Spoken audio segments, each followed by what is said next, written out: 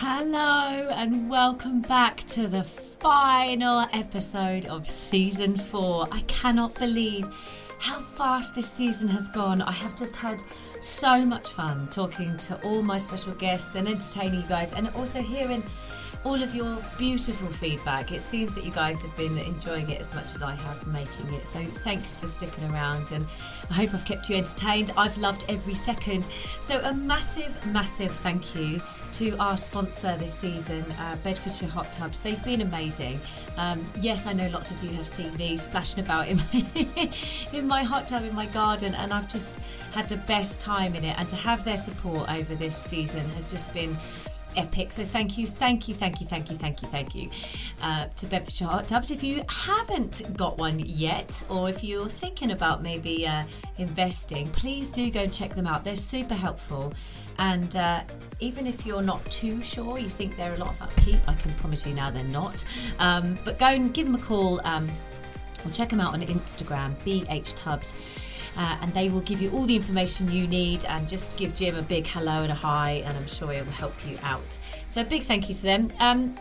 So I have a very special episode as our season 4 finale. We actually went to the Theatre Cafe about a month or so ago now, and I did a very special live event, and I had 3 special guests come along and chat to me. And all thanks to the lovely Theatre Cafe who hosted us. And if you haven't been down there yet, please do go and check them out. They're in central London, all in the theatre district. And they've got lots of merch and lovely theatre posters and lots of signed bits and pieces, memorabilia around the cafe. And it's just so much fun. So go and check them out. So up first, we have a very good friend of mine. We worked together on a show called Wicked. She has played Carole King in the show Beautiful, and is currently starring in And Juliet. I can't wait for you to hear this chat. Welcome, Cassidy Johnson. Hello. Thanks for coming. It's lovely to see you. Thanks for inviting me. I'm very excited. Hello. It's Sunday. I know. And you know what? It's really lovely of you to be here with us today, because you've got not one, but 2 shows this afternoon. Tell them what show you're doing at the moment. I'm doing a play. I'm doing The Mousetrap, which is lovely. It's the world's longest running show, which I never ever thought I'd be in. So it's really, I feel very lucky. Really. So how's it been for the last year for you? Because you were, I know, it's been mental for all of us, but and we've all had different struggles, but you've actually been quite busy, really. You were doing a show when the lockdown hit. I was doing And Juliet, yeah. And how was that? Yeah, it's funny. Like it's like telling war stories now, isn't it? Like what happened the day for you. And for And Juliet, we were getting ready to do the show, and we were on stage doing warm up, and then the company manager Jackie Morgan came on stage and just said, "We've been advised by the Society of London Theatres to close the show tonight, along with the rest of the country." And it was just so strange. You know, it's just very eerie, and when we've come back for certain events to sort of check out the theatre, you know, the water bottle from the 16th of March is still at the side of the stage. It's like time stood still. It's very weird. Oh my God. Yeah. Because you're doing a show at the moment, but you're going to go back into And Juliet, aren't you? How does that feel? Because obviously this is something we've never experienced before. Usually you go into a show, you do your contract, and you might stay for a year, then you leave, but to have such a huge break in the middle of it, how does that feel? It's funny, actually. We had a photo shoot for And Juliet on Tuesday because there's some new cast members going in. And it is weird to sort of think that normally by this point, if the pandemic hadn't happened, we'd all have been long gone. And the fact that we're all coming, well, most of us are coming back to it. It's kind of lovely. It was lovely seeing everyone interact the way they did. Like everyone was going straight back into the banters and the digs, the friendly digs. And it was just lovely watching everyone just go straight back into how we are with each other as theatre people. You know, we have this sort of respect and love for each other, and it was just sort of lovely seeing the group. I think we've all missed group interactions and human behaviours that are sort of been banned, not allowed to hug, not allowed to show affection. And I think the fact that we can start to show it now, I don't know about anybody here, but my sort of psyche's healing just from being able to spoon someone. Hello. But we were talking downstairs before we came up here, and we talk about just being creative with people and being able to provide a service that makes other people feel something is so important. And to be starved of that for a year, for us and for people that come and watch, aka you, has been really difficult. I mean, what have you done in the last year and a half? I can't believe I'm still saying that. To kind of keep yourself mentally positive or mentally creative or just busy, I guess. Good question. It's funny because... Thank you. It's funny because, again, I'm sort of throwing this out to the room a little bit, because there was lack of physical location over the last year. So when you get asked, what did you do? It almost feels like Groundhog Day happened, because you can't latch when something happened to a physical location. You've always been sat on your sofa. And you're like, did that happen 3 months ago or a week ago? And I can't remember what happened. So it sort of messes with your memory a bit. But going on, I think I got very lucky. I got asked to do a few things. I got to do that Leave a Light On, which was the Jamie Lambert concerts, which were wonderful. I got to ask, like you, the London Coliseum. Which were live, they were filmed streamed. as live and then streamed. They were beautifully shot. The Coliseum, I don't know about you, but when I walked on that stage, I cried because it was August, so we've been shut down since March, and the Coliseum is so beautiful. And everything was being filmed with the auditorium in the backdrop, and they lit the auditorium so it looked stunning. And it's so big and so vast, and it was, and I was going through a breakup as well at the time, and I sort of walked on the stage and I was just like, it's so beautiful. And I had quite an emotional gig. I don't know about you, but when you did yours, absolutely. It was very like, oh God, I really miss and love this so much. And I think when obviously we all love what we do, that's why we've been doing it so long, but having it taken away and having I don't know, it's not quite like this, but I suppose it's like having a family member or someone that you love and just seeing it be treated so badly has been really painful. Yeah. Really painful. And, you've had such a career. You've just gone from job to job to job. And this industry can be quite difficult sometimes when you're waiting to find the next adventure or whatever that is. And sometimes there can be breaks. You haven't had that really. You've been busy the whole time. And then to have this enforced break, I know for myself, it became very difficult. And it's why I started to do things like Keep Calm and Carry On and get creative in other ways. And how did you find that the same or not really? I don't know about you, the first 6 weeks I was having amazing time. I'm resting. It was so nice not to be glued to my phone checking that I've missed any emails. So for 6 weeks I was like, is that my agent? No. It was really nice. Because it's like everything in life, there are pros and cons. Being busy all the time is lovely because you're always earning and you've got things to do, but you never quite get to catch up with yourself. So for that first 6 weeks of lockdown, it was genuinely delightful. And then I think the moment for me that got a bit rough was my boyfriend at the time. When June sort of things started to reopen last year, he could go back to work and be quite normal, and it was suddenly the vast chasm between normal jobs going back to work and what's going to happen for theatre and the arts. And it was then that I kind of got quite, spinny, I think's the word, because you suddenly realise, gosh, how long is it going to be until theatres are back to normal? Yeah. And that was a bit of a reality check for me. Yeah, it's been tough for all of us, but we're coming out.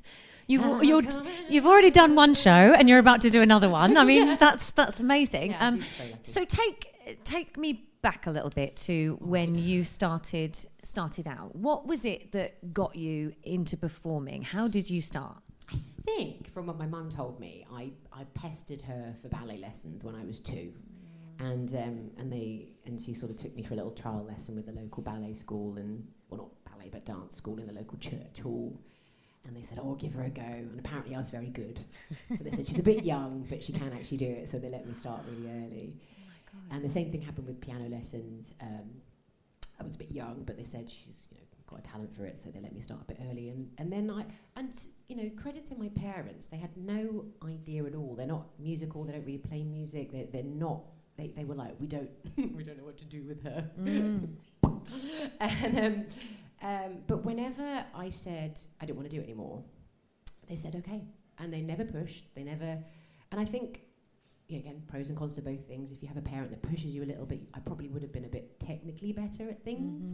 But it meant that I did it in my own time, and it was always my decision. If I said I don't want to do gymnastics anymore, that was it. They'd give it a couple of weeks and they'd be like, okay, fine. So it took me a little while to sort of really dedicate myself. Probably when I was about 10 or 11, I went, probably time I start doing this a bit more consistently. And you have had such an amazing career. You really have done some of the best shows. I mean, I have to talk to you about Beautiful, because suddenly, your face was all over the tube. And I was like, it's always lovely when when you've worked with somebody and then you see them doing something brilliant. It's just like, it's wonderful. Was Beautiful a bit of a game changer for you? Because suddenly it was, you'd done some great shows, but suddenly it was your face there on the tube leading this show. Yeah. Did that feel different? It really was. And there were so many things about Beautiful that, on a personal level, professional level, just every level of my life, it sort of it felt like it was a real milestone in my life. And it was lovely. It was very funny having people send their picture standing next to you against the photos and the posters of the show. And on a personal level, there was never a single show that I didn't go, I cannot wait to get on stage. I might have been unable to string a sentence together off stage because it's very tiring, as those big roles. But I never got tired of singing those songs. I loved the script. I thought the script was excellent. The plot was great. It was beautifully directed. And I just loved singing those songs. Yes. And, obviously we can put our hand to many different roles, but when there's every now and then a role comes along and you go, this is like putting on a silk glove. It just fitted my strengths really well, and I just loved it. So that was my personal pleasure of doing it. And then, obviously, professionally, lots of publicity around the show. I got to sing with Carole King at Hyde Park. I was going to ask you about that. That's so exciting. How was that? Oh my God! It was my God! It was so. It was, it was one of those things where, we always had a little voice in our head, and I was just like, for about a week, I was like, oh my God, oh my God, oh my God, oh my God. And then you're preparing, and then just as I was standing side of stage and she's announcing it, this voice is going, and it suddenly went, Cass, enjoy, doing a puppet hand, Cass, don't freak out, enjoy this, because what's the point of doing this amazing career if you're going to freak out and not enjoy it? And I went, fuck it. And if you see the video of me, I'm literally like a Duracell bunny. I'm like, yeah. I'm like, oh well, Cass, at least you were enjoying yourself. But I was, and it was lovely. But don't you find, I definitely do, the older I get, the more I appreciate the moment, like take stock of the moment, because when you're younger, you're going at 100 miles an hour, you're going show to show to show, you're looking for the next thing, not that you're not in the moment, but you're always looking forward. And I've certainly found, and even more so after the last year, that just savouring and enjoying and exactly that, taking stock of that moment to go, I need to remember this. I need to remember that I've just stood in front of thousands of people with my icon. Those moments, they just don't come up that often. No, they don't. And you do have to, I think most of this profession is actually probably a degree in psychology. You know what I mean? Like the mental mind games we play with ourselves. Because you don't know about, you read about the number 1 or number 2 human fear is speaking in public, and we do it for a living. Hello. Like, what are we doing? And we somehow keep circumventing this number 1 human fear. We're like, what are we doing? It's mad. I get it. I totally get it. It's a mental but brilliant career and opportunity that we get to do. And may I take it back? So going back to sort of what Beautiful sort of opened up doors for me was then I got offered leading ladies with Beverly Knight and Elsa Riley. I was going to talk to you about that. Yeah. You're ahead of my game. It's brilliant. So music, and before we get to your kind of debut album, obviously you knew Bev. You knew Bev before you did leading ladies? Not really. I think I'd said hello to her at one of the West End Day events, but that's it. And she's just the most gorgeous human being. Beverly Knight is as lovely as she comes across, by the way. We love her. We love her. So was that a bit of a change for you, this opportunity to suddenly do a music album with 2 other incredible vocalists, to suddenly do something that's not a show that's not being a character. Suddenly you've got to be yourself. How was that for you? Was it something you had to think about, or were you just like, I'm all in, let's go? Do you know, interesting question, because Rupert Christie, let's bring up Rupert Christie. Love Rupert Christie. Christie. Here's a funny story. So I was, before the Leading Ladies album, I was doing my own solo album. I was writing it with Rupert Christie. Now, just so you know who Rupert Christie is, he's a producer. And Kerry, this is such a weird turn of events, Kerry used to be a lodger in his parents' house when she was at Lanes. What are the chances? I know. There we go. There we go. And yeah. He said everyone was trying to ask you out when you lived there. Wow, what can I say? I was like, do you want to move in? I was like, yes, I do. No, it's amazing. And Rupert was a very young kind of musician. And I would see him and his brothers from time to time. And then obviously I'd worked with him like years later, but now he's like this big superstar producer. Yeah. And he's doing some amazing things. But I didn't realise you were doing that before.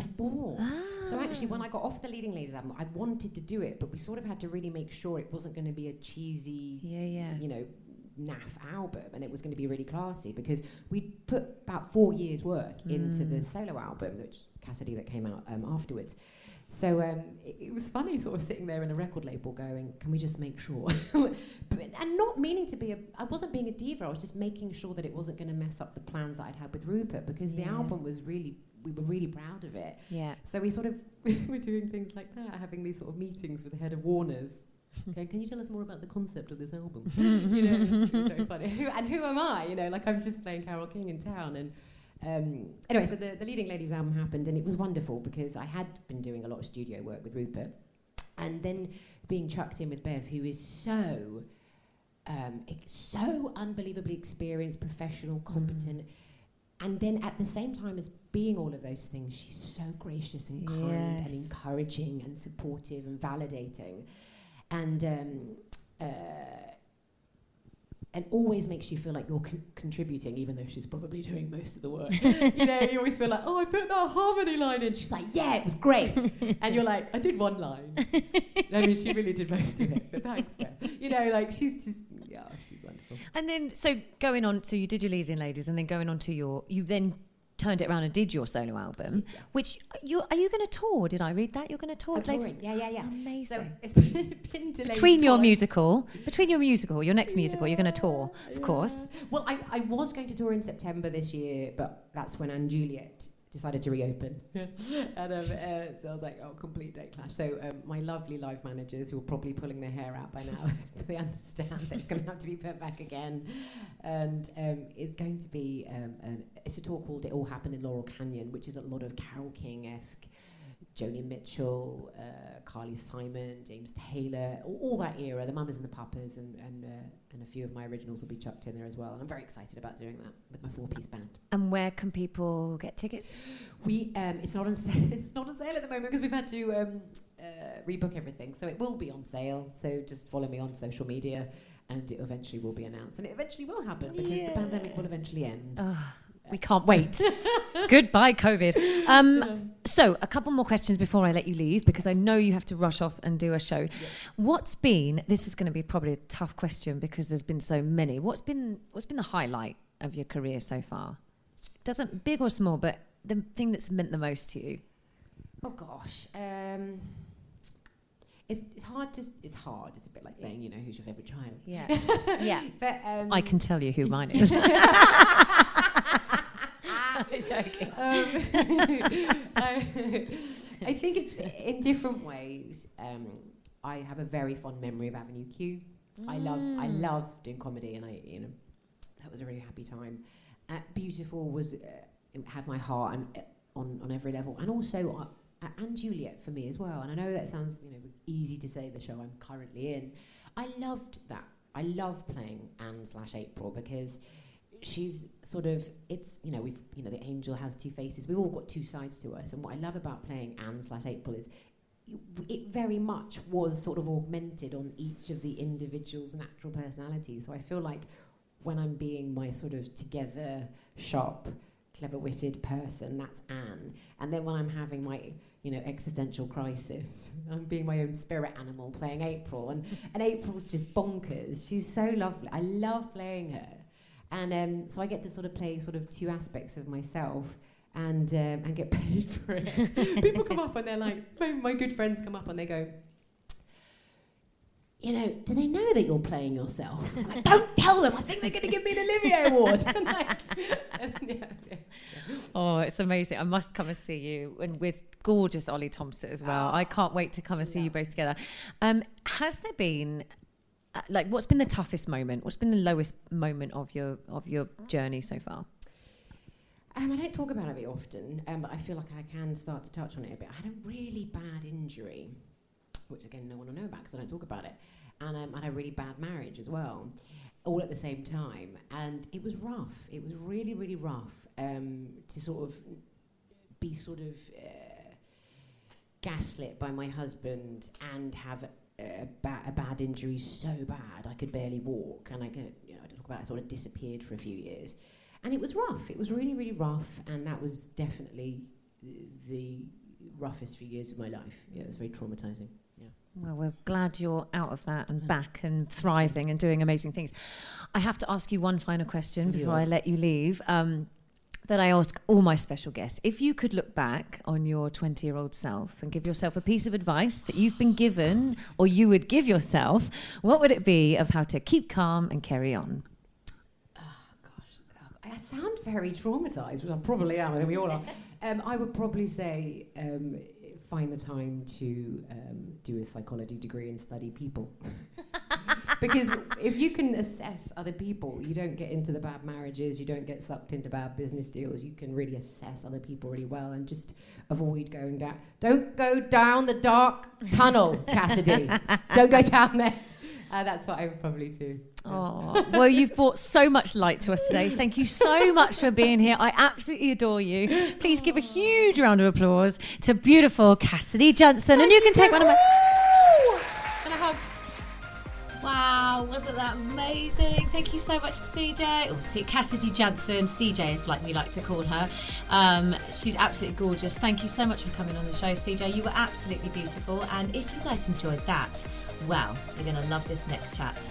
Please welcome another dear friend of mine. I got to go on tour with this very handsome gentleman with his band Calabro, and we had the absolute time of our lives. It was so much fun, and we ended up playing at the Albert Hall on a very, very special night. So please welcome the gorgeous Michael Arger.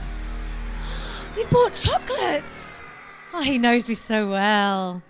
Oh, yes! Hello, everyone. How are we doing? They're very quiet. I know, they're very quiet. They're a bit scared, I think, in case they get heard on the podcast. That's what it is. Maybe we should just make some noise. Make some noise! Yeah! See, there are people here. Thank you so much. So do you. Oh, we're straight in, aren't we? Straight in. So we have this little, those of you that know me know I like a little fitness, I like a bit of yoga, and I like a bit of... I've tried running. I've hated running my whole life, and I wouldn't say I'm into it, but I've got over that hurdle. So I saw Michael. In fact, you actually inspired me to do it, because I think you went for like a 5-minute run, and you were like, I'm going to start. And then you did, and I was like, I think I could do that. So off I trot 5 minutes. Anyway, this is going on and on and on. He runs like 24 kilometres the other day. I was like, for goodness sake, I can't even go 6, let alone 24. I was like, for God's sake. Right, I'm not doing that challenge anymore. We'll run together. We'll see how far you can Together? Get. You joking? I'll be like, see you later. I'm staying. Anyway, thank you for being here. How are you? How are things? Good. How's lockdown been Very for good, you? Thank you. Sorry, I got stopped on the way here, asked for a picture, so I had to do that, and that's why I was a few minutes late. Sorry. Such a superstar. I love that. That's such a superstar story. I love it.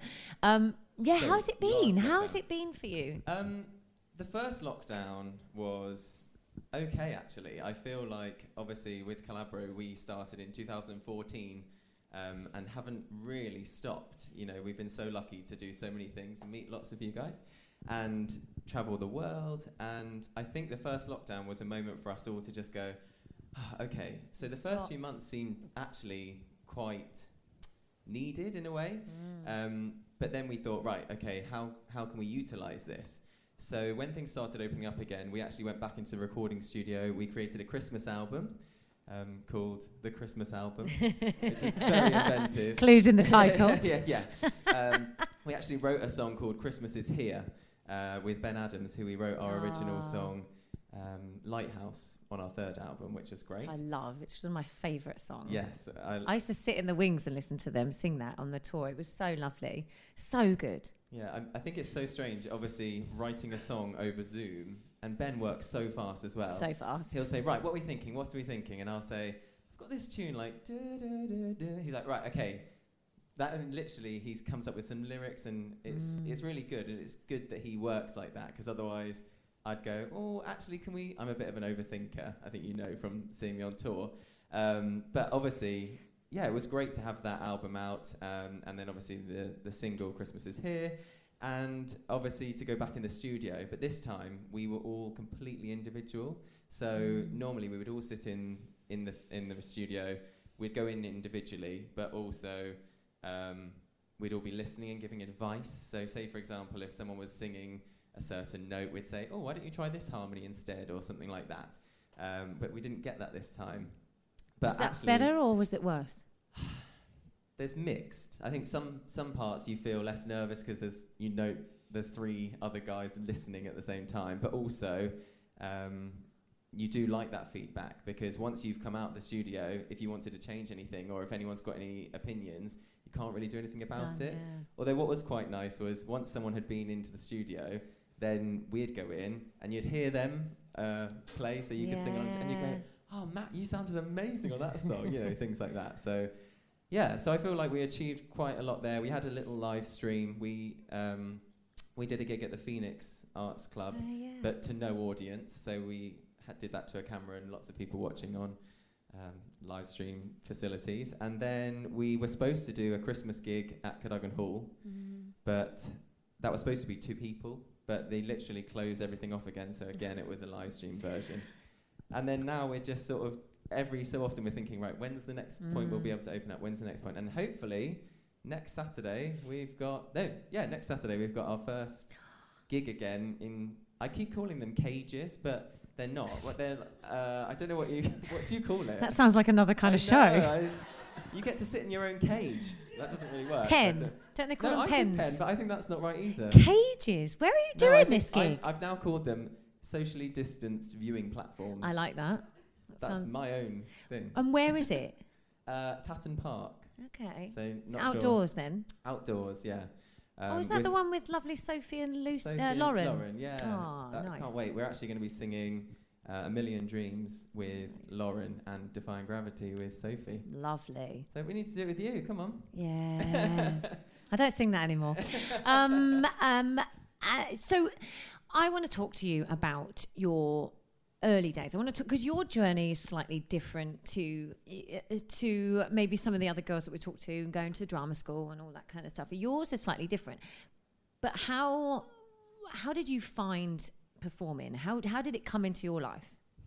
So growing up, I never was ever told, you're going to be a performer, you should be in front of the camera or anything like that. But when I got to my early teens, I feel like I started looking back at old video footage and, with home videos, in the proper camcorder stuff. And I was just there jumping in front of the camera the whole time. And I thought, oh, something's going on here. And my granddad on my mum's side always used to play piano. And I used to always stand and try and sing whatever he was playing. But he couldn't read music. He could just feel it on the piano, which I find really inspiring. But I've tried to learn the piano and I just can't seem to get both hands going at the same time and singing along. It's hard.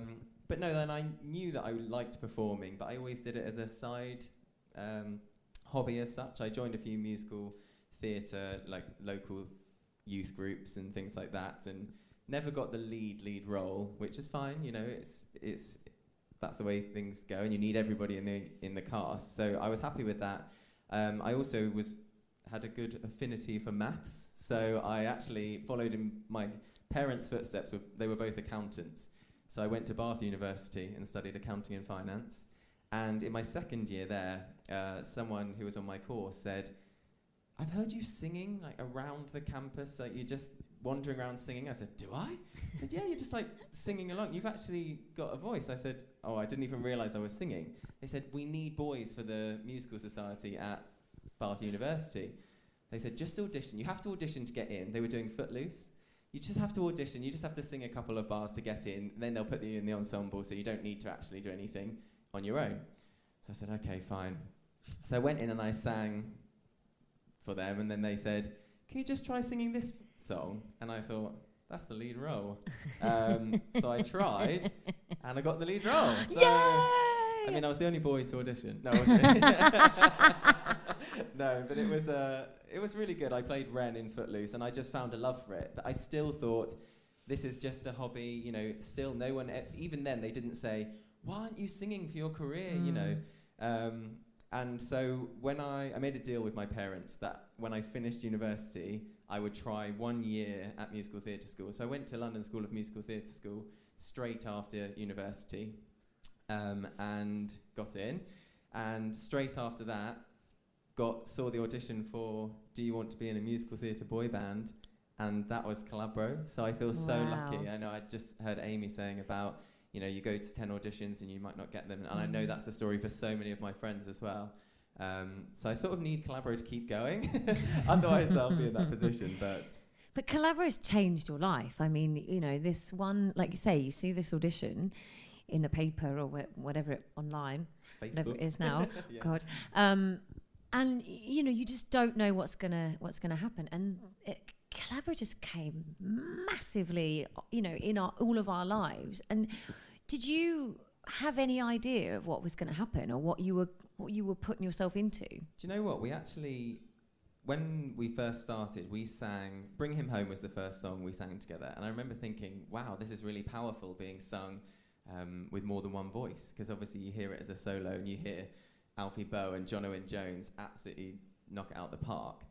And I thought, this is something special. It doesn't need, you know, it is enhanced in a way that I didn't realise before.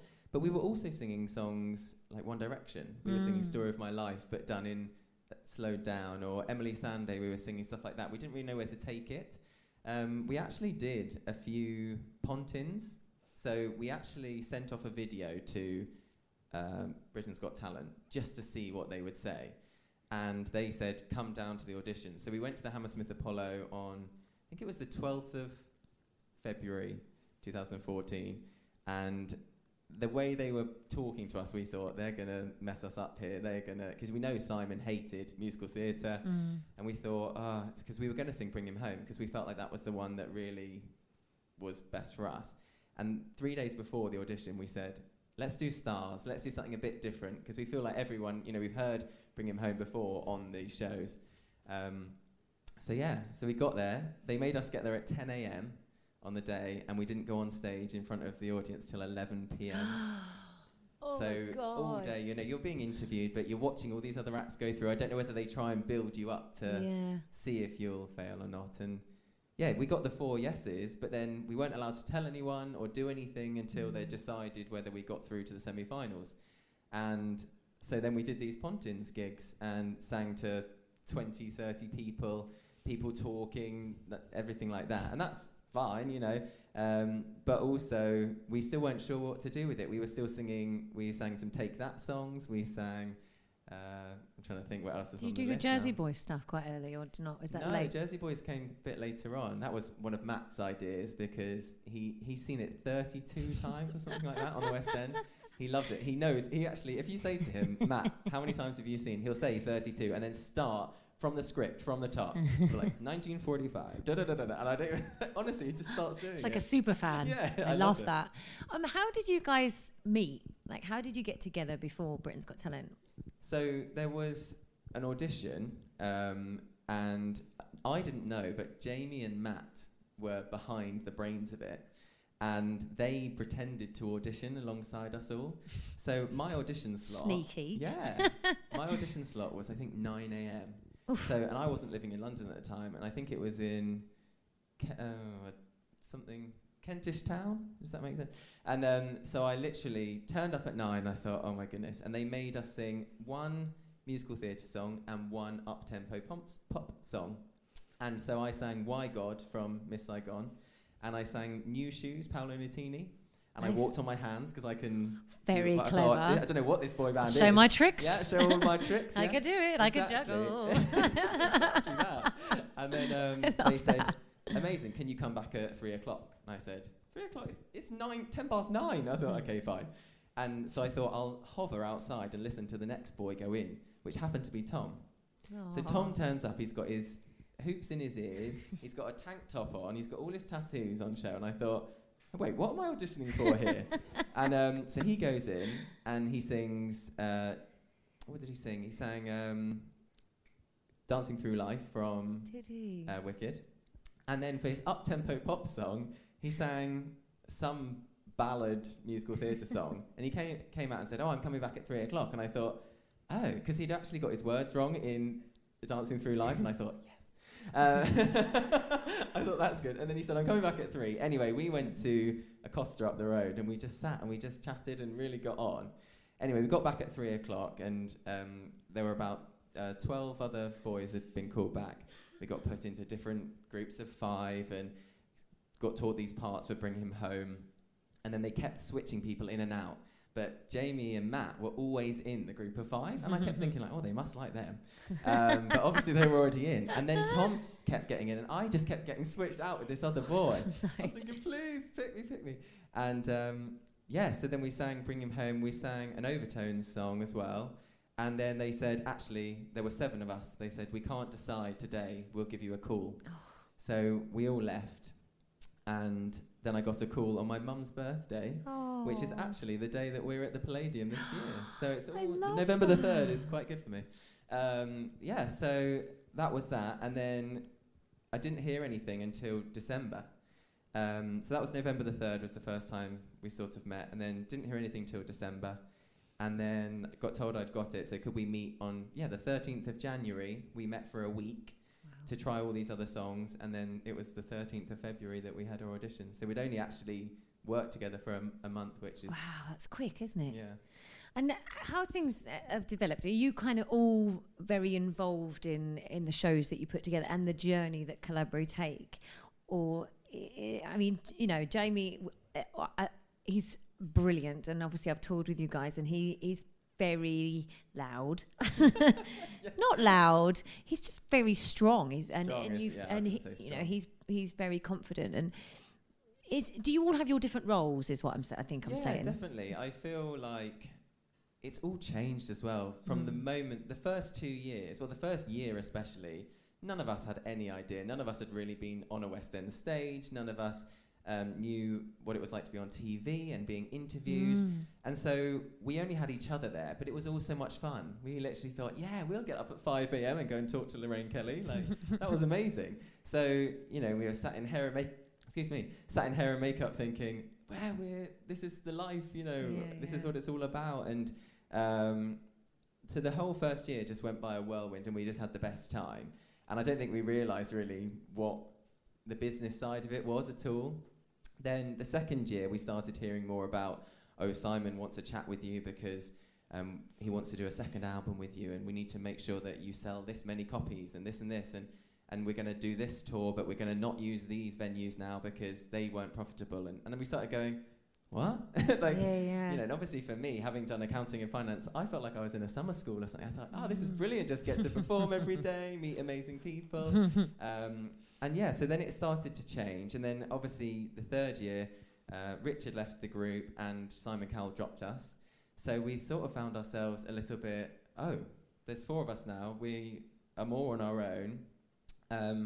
So actually it was Jamie and I had a conversation and I said, we need to carry this on, keep calm and carry on, Thank you. And and so we set up a record label and did the third album ourselves. We said we've met all these amazing producers and musicians and people to work with, and we knew that the fan base was so strong and we were so grateful to them for constantly sticking with us, collaborators for life. And I love that. I loved that on the tour. I was like a super fan because they would just hear you go, collaborators. I'm like, that's so cool. Brilliant. What are your fans called? Obviously. What? I meant, what do you call your fans? Sorry. I haven't named them. The Carriators, no.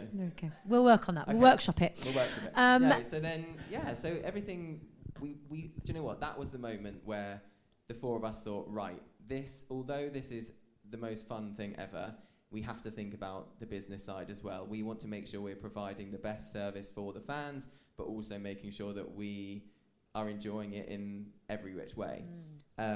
Taking control of it as well, because coming out of a huge show like Britain's Got Talent, where again, when you're thrown onto people's screens, suddenly everybody knows your face, everybody knows your name. You can't go anywhere because everybody's going to stop and have pictures with you. Yeah.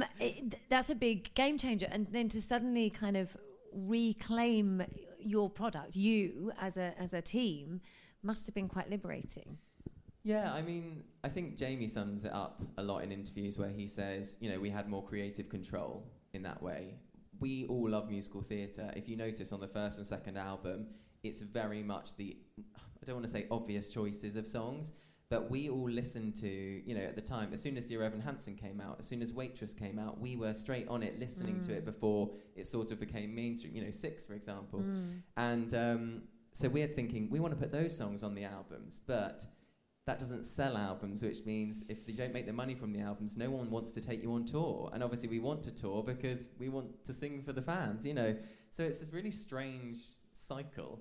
But no, it was liberating, actually. And I feel like it was the turning point of how we now work together. I think we are so close. We call each other brothers, but we're not actually family, but we're not just friends. No. So it's actually a bond that you can't really explain that you have with anybody else. You get that, though. I mean, I think that's why your fans are so important, because I remember when we toured, it felt like a family show, and you guys, that shows on stage, you all just having fun and kind of going through this emotional journey of a show together, and it's so beautiful to watch. And again, just being on stage with you was just it was just a nice thing to do, and that's what we want to do. We want to do nice things.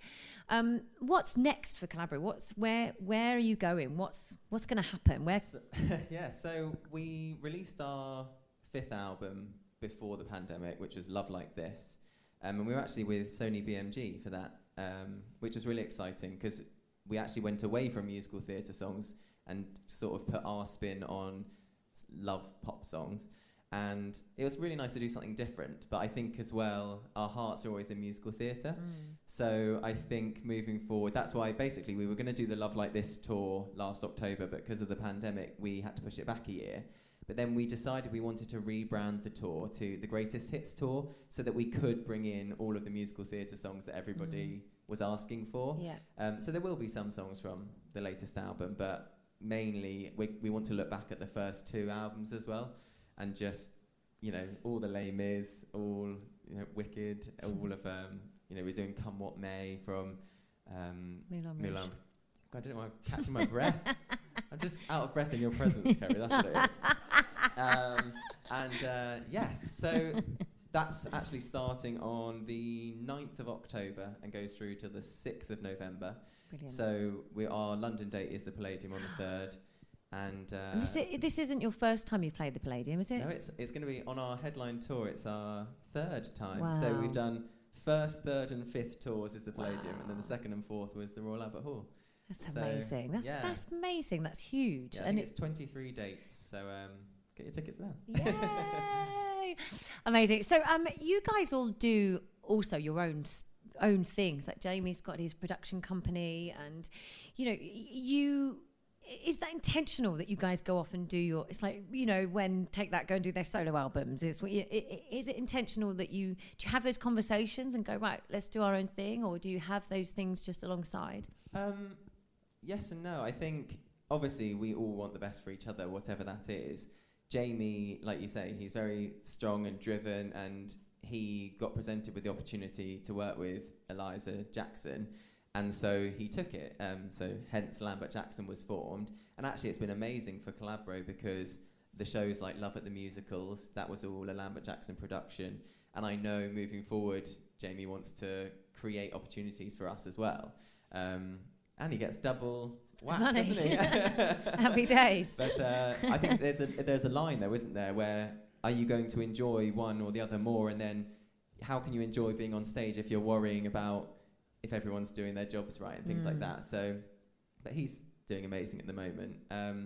Tom likes, to just play Game Boys and PS4 and stuff like that. So he enjoys any downtime he gets. And he does a lot of live streaming and I don't know, there's another word for it, I think, with gaming. Yes. But I remember him doing it, and we had this little tour bus, and he was like hardcore gaming, like, but chatting to people. I was like, what? But now my kids do it. I'm like, oh, I get it now. They're talking to people online, they're filming each other. It's massive, though. It's he's a huge amazing thing. at it. He's brilliant at it. And I think if that's his passion outside of the band, then amazing that he can do that. I think as well, just going back to what you were saying about the personalities, you need some people in the group to be a bit more reserved and take a step back, because if all four of us were going, we want to do this, we want to do that, whereas it's sort of just me and Jamie argue, and then Matt sort of goes, I agree with this one. And Tom's and like, then Tom goes, yeah, that's fine. It's great that you're all so individual, though, and you're all so different. You are like family. It's like I think what's great, I think people always say, oh, were you friends before? And I say, we weren't actually, but what's great is that we do all have different interests. We do all have different likes and dislikes. So that works because, say, for example, Jamie wants to do his productions company. I want to do sort of presenting, and I host a Sunday Sessions show, which is like a cabaret show. And even today on my Instagram, I'm doing a game show Sunday where I go live and let the fans come on and do sort of general knowledge quiz, and they can win. I've got a partnership with Molly Moo's Choose, which is a sweets box, so they can win that. And it's just nice. I like to be in front of the camera. So that's my sort of passion. I know Matt loves to do, he does a lot of live stream shows from his own living room. He's just got his voice I could listen to all day. Oh, his voice. And he loves sort of swing music as well, so he can do all that. And then Tom, like I say, is with gaming. So no one's treading on anyone's toes. Although they always say to us, they say, which one of you would go on Strictly Come Dancing? Or which one of you would go... And we all look at each other like, pick me. Would you like to do some of that kind of reality stuff, would you? I always say... Which one would be the top hitter? Strictly. Would it? Yeah, I think Strictly... You can move then. Of course you can move. I've seen you move. Well, it's funny because I did 1 year at London School of Musical Theatre, but I feel that was 10 years ago almost, and I feel like... not having had any real training, I feel I can sort of move. We do the Jersey Boys routine, and I just find it fun. I feel like it would be learning a new skill, and having the discipline of that as well, I think would be really, really great. You started out as a musical theatre group. Have any of you wanted to go down that musical theatre route on your own, like as a get into a show, do a show? It's interesting. Actually, in our second year, I got asked to audition for Fiyero in Wicked, and I went to the audition just to see, and they said, we would like to see you again for finals, but we were in Japan. So I said, my diary isn't there, so I didn't actually get the job. So we'll never know, but Calabro was doing so well, I didn't want to even think about that. And I know that Jamie has been in to sing for Javert.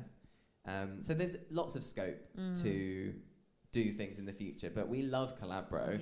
And we'd have to make sure, these are your teammates, So if anyone were to get anything, obviously Matt performed literally across the road at the Coliseum in the Pirate Queen. That's right. So if there are opportunities that fit around our schedule, of course, we absolutely want people to take them.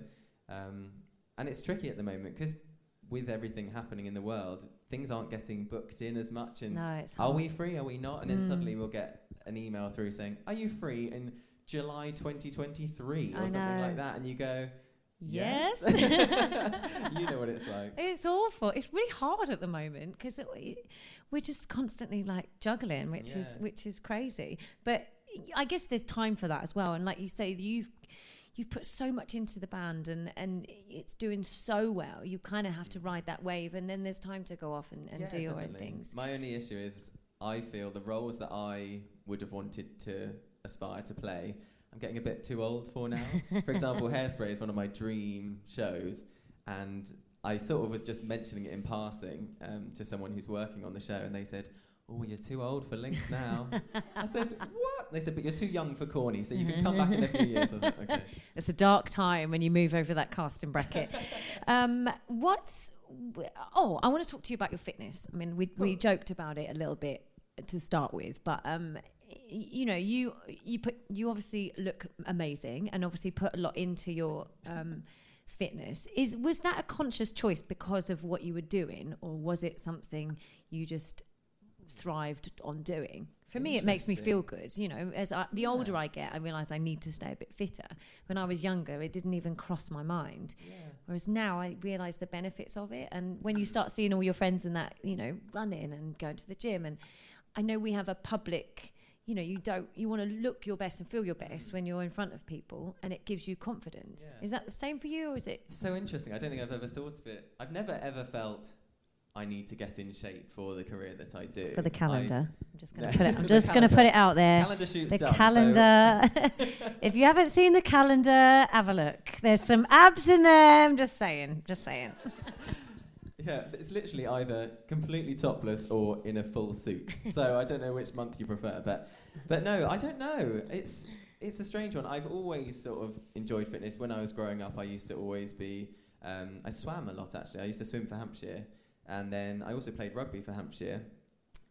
So swimming and rugby, and I just used to love any type of sport, badminton, rounders, whatever it was that anyone was doing, I'd say, I'll give you a go, you know. So that, I suppose that's just ingrained in me. And then when we were touring and everything, I think you are conscious of people making comments about your appearance. You know, in meet and greets, for example, someone might say, oh, I don't like your haircut, and that can hit you, and you sort of go, okay. You don't expect it. You know, what do you want me to do? You know, so maybe there is a subconscious part of me that thinks that, but at the moment with my running, it's basically my sister was saying she wanted to do a marathon, and I said, well, I'll do it with you then.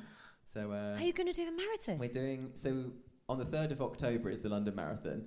But we didn't get a place, but you can do it virtually. So as long as you sign into the app, apparently you can, as long as you run the 26 miles. So we've got this training plan, which is why I started, which when you first saw, just slowly building up. It's 32 weeks. I think we're 20 weeks in now. Wow. So yeah, so every other week I'm running at least a half marathon. That's hard. Mentally, that's so, I think running is all about mental strength, because I literally start off and go, I can't do it. Yeah, it's hard. But good for you, though, to keep going. Do you have to, because sometimes to get into the marathon, don't you have to be sponsored, or I guess because you're doing it virtually? Yeah, so I think we're just doing it on our own. I think if you want to actually be in London, you have to be sponsored. But no, at fitness, I think it's actually, I get a lot of questions from the fans about what should I do to try this? And I think I just posted yesterday that I was at the gym, and I love talking to people about it, even though I'm not an expert in it. So I feel I'm always learning as well. And just passionate. Yeah, just passionate about it. Oh, it's brilliant. No, it's really good. What's been the best moment? What's been the highlight so far? Obviously being here with me. Yes. I mean, I know that is. No, do you know what? It's so interesting. There are so many things.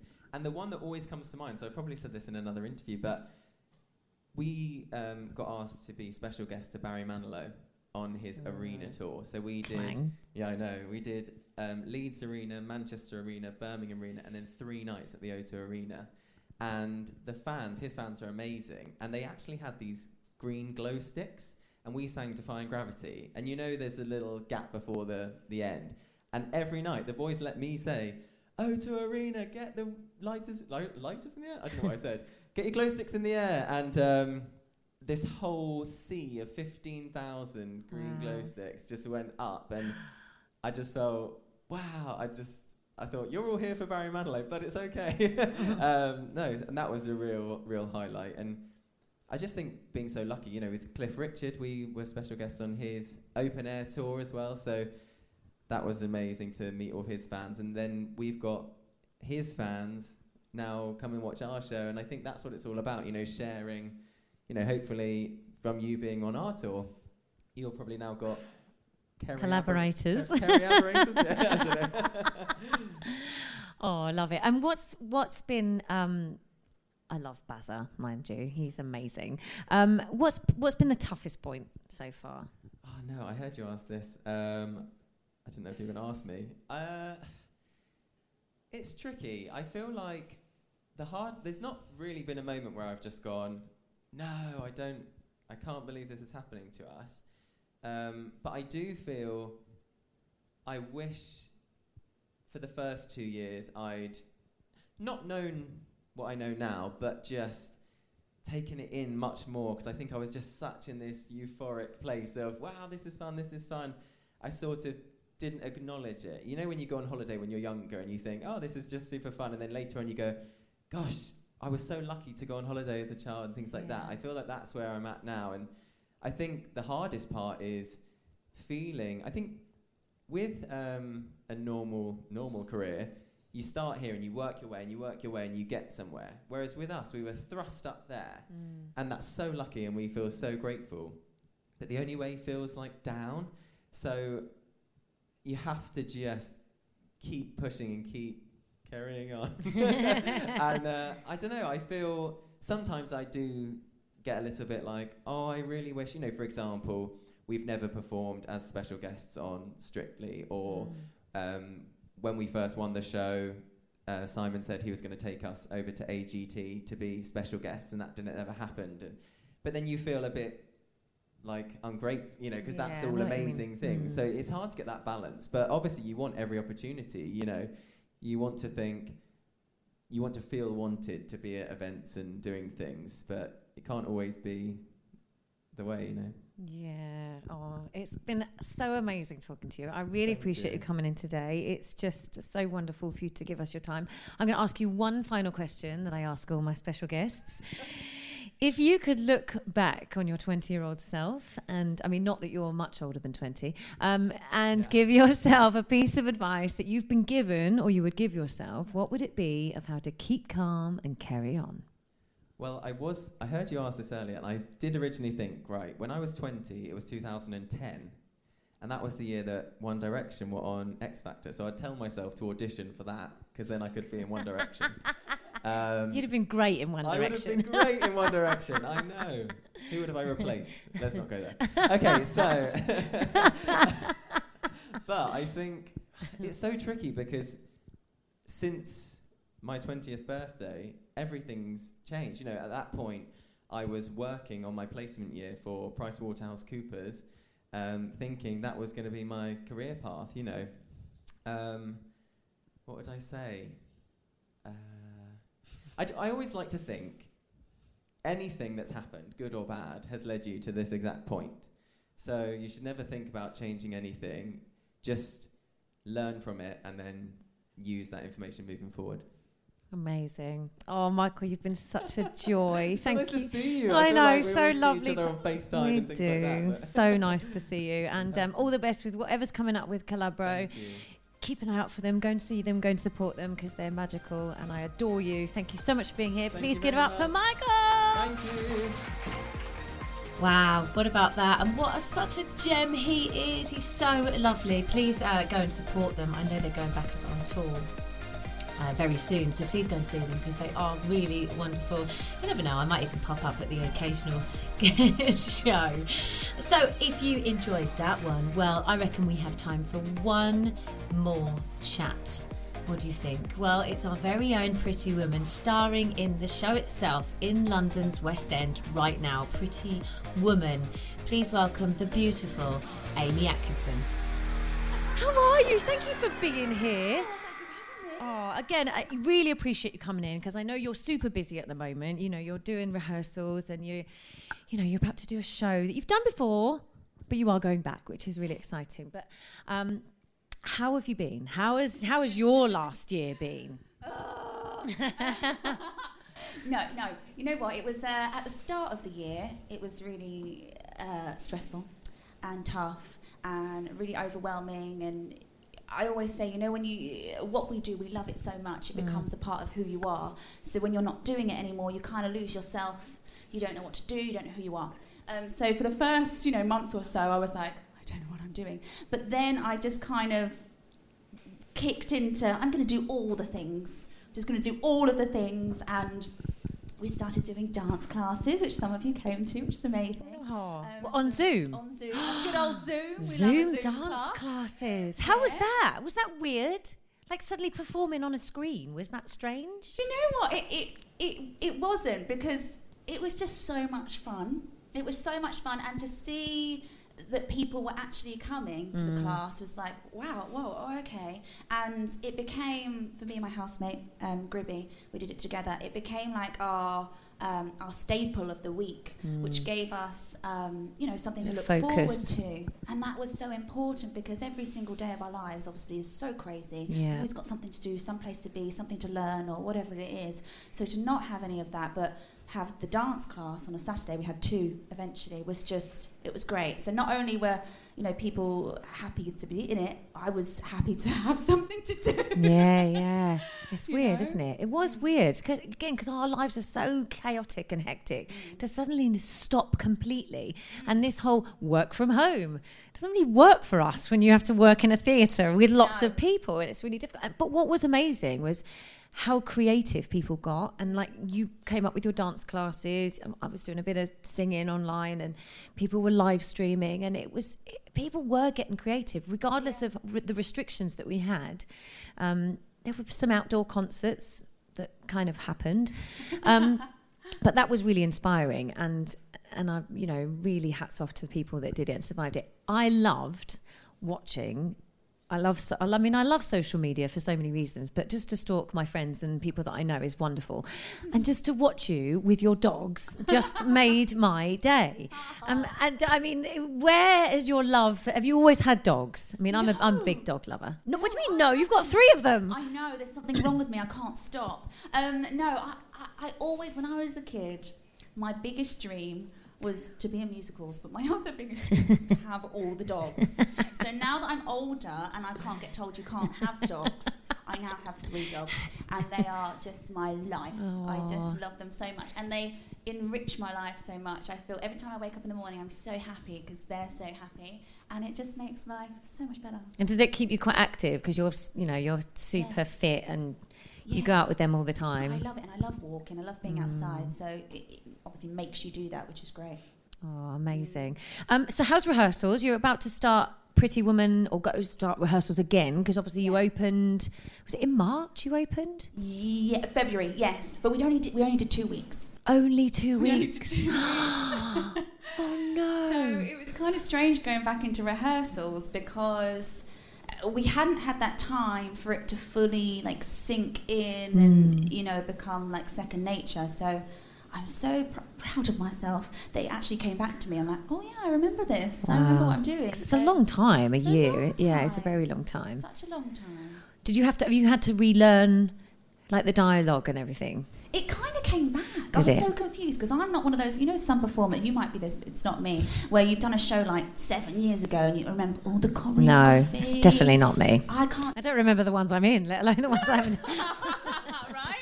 So I'm not that person. I'm like, as soon as it's done, it's gone.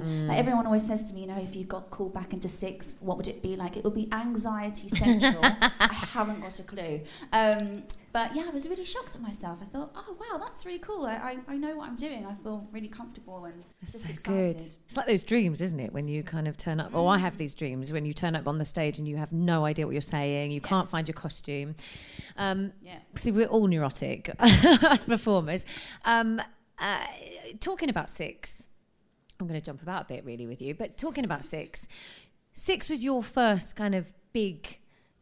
Was it your West End debut? Is that right? Yeah, it was. And how was that for you? Is it because you'd done lots of other stuff before? You'd done lots of pantos and Legally Blonde. You'd done lots of shows, but this was a bit of a game changer for you. Yeah. And 6 was a slow burn, wasn't it? Because you went up to Scotland and did a bit of a tour up there. You tell me. I don't need to tell you. You tell them. Yeah, it's amazing when I look back now, because and lots of people already know this, but I've been in the industry for a very long time. I think it's like 17 years now. And I've done all the tours, like you said, all the pantos, all the regional stuff, and it's been amazing. But there was a part of my life where I went, you know what, I can't really continue, because I always wanted to be in the West End. I mean, that's the dream, isn't it? And to originate a role and all of that. And it wasn't really happening for me. So I thought, you know what, I'm going to go off, I'm going to go and do my own thing. And I ended up doing a show on cruise ships. So I was doing my own show and travelling, the world and all of that, and it was fabulous. And then, kind of out of the blue, I got a call from Paul Taylor Mills. Would you come and do this show called In the Heights? And I hadn't been doing musicals for 3 years. I was just off doing my own thing, and I was kind of, no, I'm happy with that. I don't want to do musicals anymore. They don't want me, so I'm off.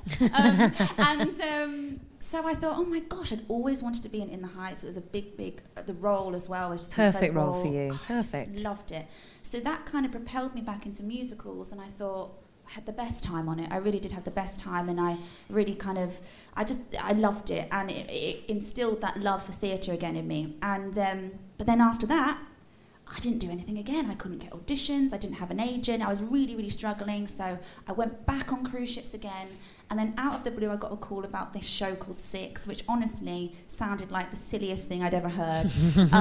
About Henry VIII's wives. They're a pop group. And I thought, gosh, okay then. And I went for the audition, and that was it. I got it. But it was such a big decision to do because there was no money, and I know life is not always about money, but at the time I was doing really well on cruise ships. I was kind of forging that sort of career for myself, and I thought, this is really stable. I can buy the house, I can be a normal person.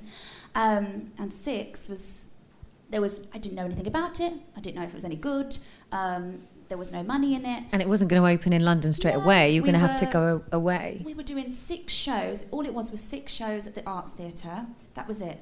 And I don't, well, actually, I do know why. Sorry, I'm really going on. No, go, talk. A great it's good. Story. It's great. Because my best friend, John, I was like, John, what am I going to do? I've been offered this thing called Six. It sounds a bit weird, but kind of cool. I don't know.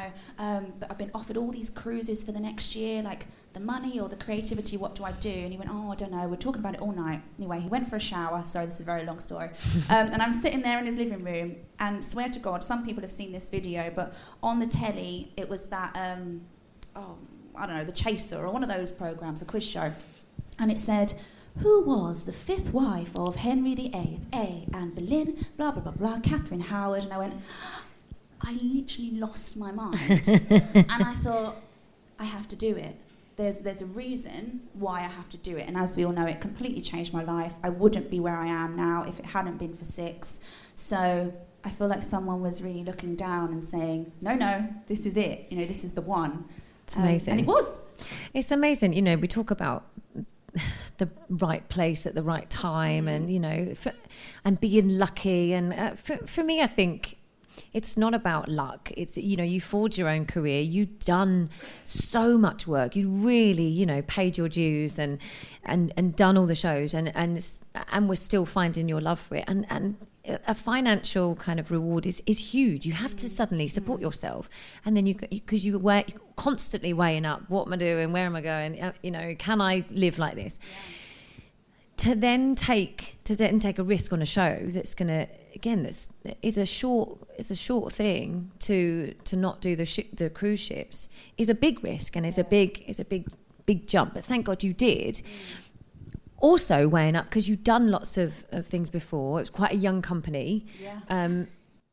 Not saying that you're old at all. Not saying you're... but again, taking a risk on a show like that and knowing you're going to have to go away, how was that? Were you like, is this kind of last chance saloon or were you just invested? I just thought, I always kind of just throw myself into everything, and I kind of look at it as if you're doing this, you're doing it. You know, there's no like, I wish none of that. So I just kind of really threw myself into it and had the best 2 years of my life. And how was Scotland? Because I remember hearing about this, because I missed all the excitement when it was at the Arts, and then I remember hearing about this show that had gone up to Scotland and that was making noise and people were talking about it, and you had nothing. You didn't have. It was all really stripped back, wasn't it? But suddenly, like, this album was getting played everywhere, and you guys were like in the charts and hitting record numbers with this tiny little show that had gone up to the what's it called? The Fringe. The Fringe. Thank you. The festival. How did you guys know that there was something special happening, or were you just in it? It's such a strange one to try and pinpoint. Everyone's like, when was that moment? And it wasn't when we were in Edinburgh, because Edinburgh's like a different beast. People are always drunk, so It's like college campus. It is. Everyone's like, "Wow, it's amazing!" And I've been there 3 times. Once with a hit, Eurobeat, which was a big hit of the festival, and once with I shouldn't say this. I won't say what it was, but it wasn't a hit, right? So I've seen both sides, and both times the audience were like, "It's amazing." So actually, you couldn't really tell. It was hyped at the festival, but that sometimes doesn't translate back here in the West End, So we weren't sure until we got back to the arts how London audiences were really going to take it. But the moment that we went, "Oh wow, oh God, this is a thing," was we did West End Live, and the album had just come out. It was only out for a week or so before we did West End Live, and everyone was kind of singing the songs back at us, and I felt like I was a Spice Girl. And when we left the West End Live to go back to the theatre, we couldn't get back because we were just like mobbed by all these amazing young fans, and we were like, "What is happening?" When we got back to the theatre, we just sat there like, "What's going on?" And then obviously the album just like plummeted, it was just, and it spiraled from there. And then was there a change when it came into the West End, and it came to the arts to do a really long run? Did you feel that change? You'd go, right, we're now in the West End, we're the show's stepping up. Was there a different atmosphere with the show? I think there was definitely a pressure. There was definitely a pressure there. Once it became like 6, oh my God, it's this massive, phenomenon and this big hit, I think we all felt that, whoa, okay, we have to live up to the hype. Expectation, yeah. Which was actually quite, sometimes quite overwhelming. And the girls and I, we weren't really social media people. I was never really on social media. You are now. Do you know what I mean? Queen of the socials. But at the time, I would, take pictures of my food. I was one of those people. That was it. So, and with the show came this whole other social media side, which was all incredible. It's amazing. The messages we get. Obviously, there's some horrible ones in there too. But it was, even for it being so nice, the quantity of it was quite a lot. And I think that and the pressure of the show living up to the hype was quite a lot to deal with. And that sounds really awful because it was an amazing experience, but none of us had ever had that before. And there's it comes from nowhere, and there's no day off, and suddenly it's like, right, you're on, and that's it. There's no let up. You have to just be putting out content and talking to people. And also then I remember actually, I came to your opening night, and I remember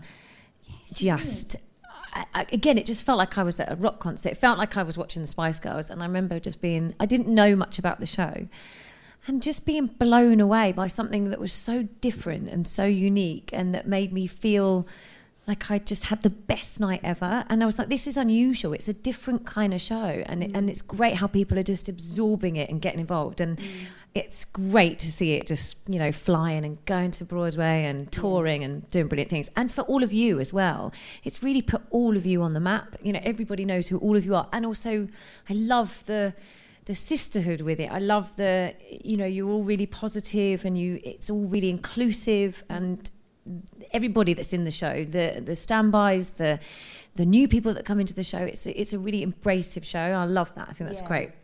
Really good message, especially for young people now. Was there then a pressure, because when you're in such a hyped show like that, for what's next?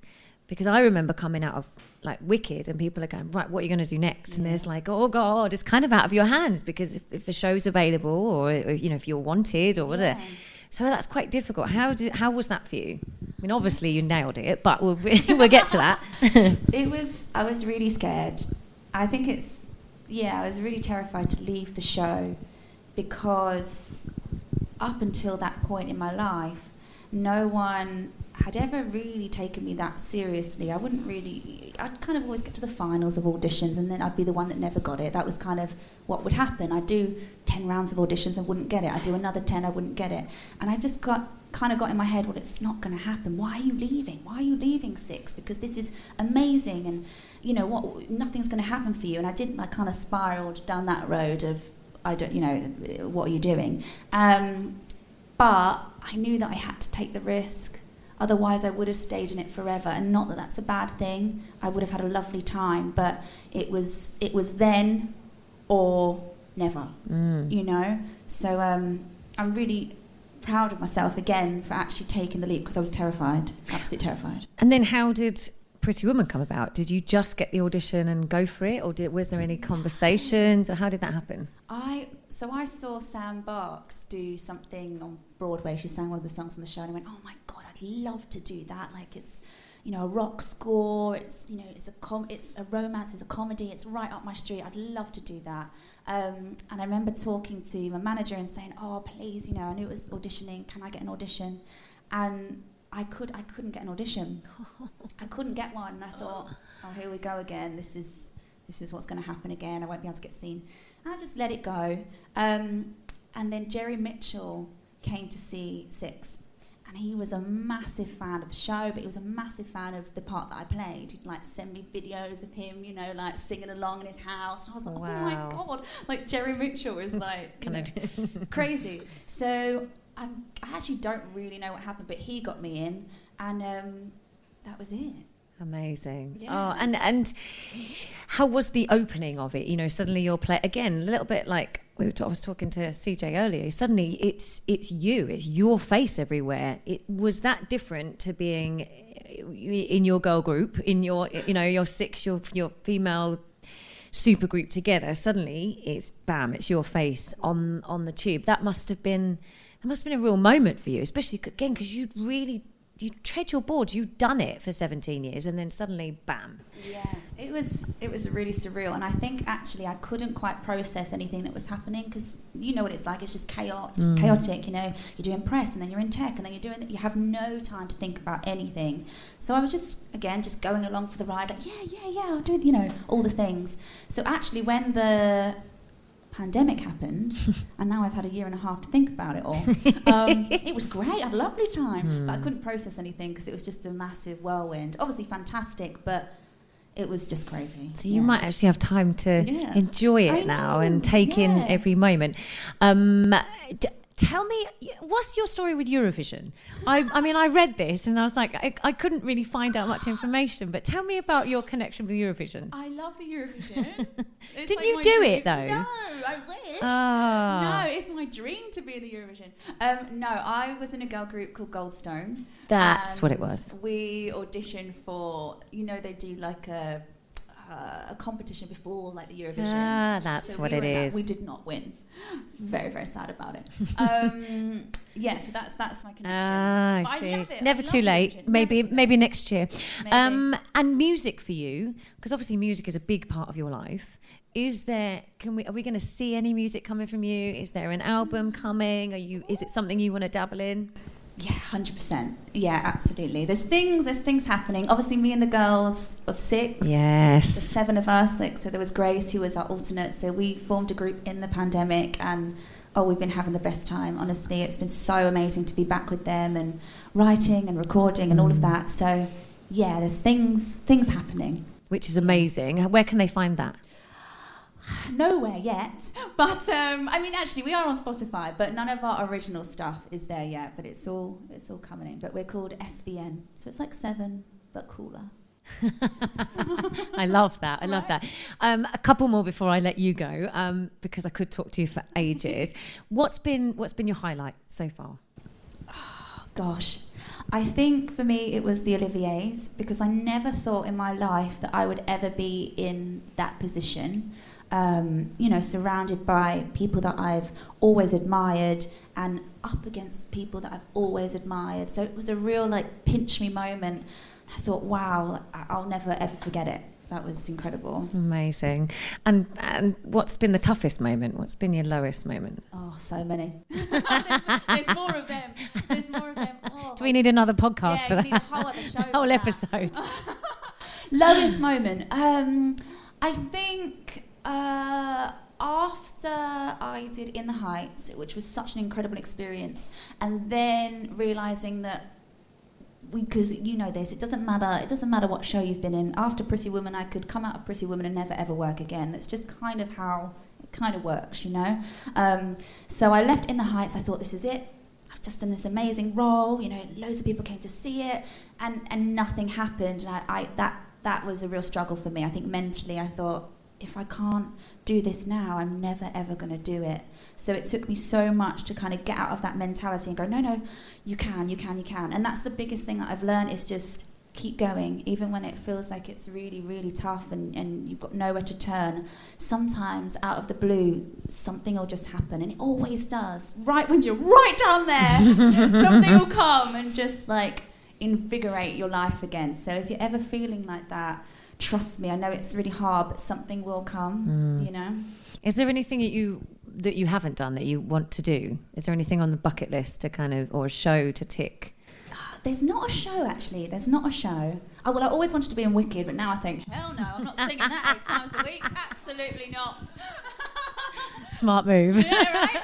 But when I was younger, obviously, I used to look up to you and be like, oh my gosh, I want to be her. No, thank you. But so there's not a show on my list, but I just want to keep doing creative things. Yeah, amazing. You know, just keep doing it. Amazing. And we have to ask you one final question before I let you go, that I ask all my special guests. If you could look back on your 20-year-old self and give yourself a piece of advice that you've been given or you would give yourself, what would it be of how to keep calm and carry on? I would say, when I was younger, when I started in the industry, I was very, very shy. I was a very shy person.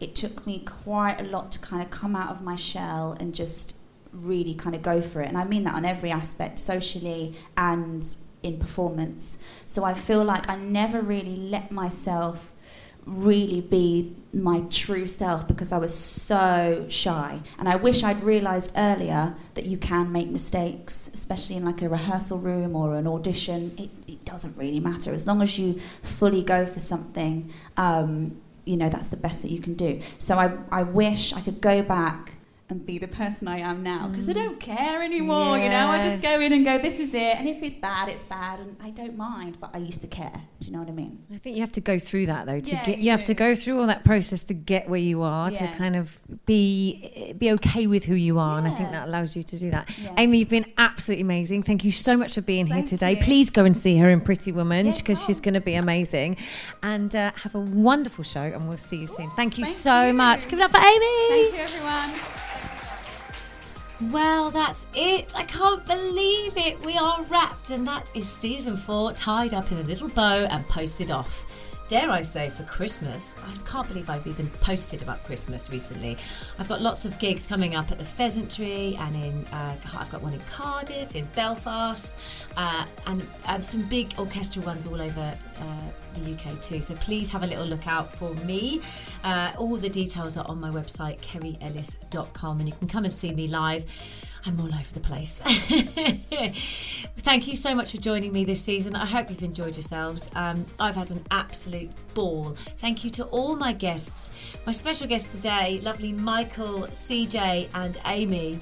And of course, all the brilliant people who have spoken to me throughout the season. Thank you all. It's been really wonderful. Of course, a massive thank you to my producer, who I wouldn't be here without. He's absolutely amazing.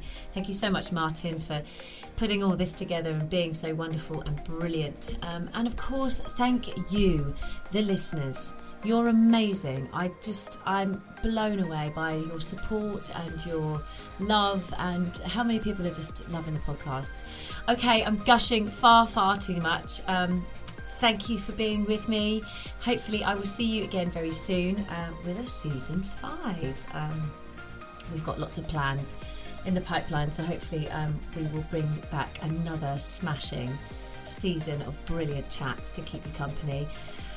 Reach out to me if you've enjoyed it. Send me some messages. Hit subscribe if you have not listened to the rest of the seasons 1, 2, and 3, because there's some great chats that you may have missed. And I'll see you again for season 5. Take care, and don't forget to keep calm and carry on.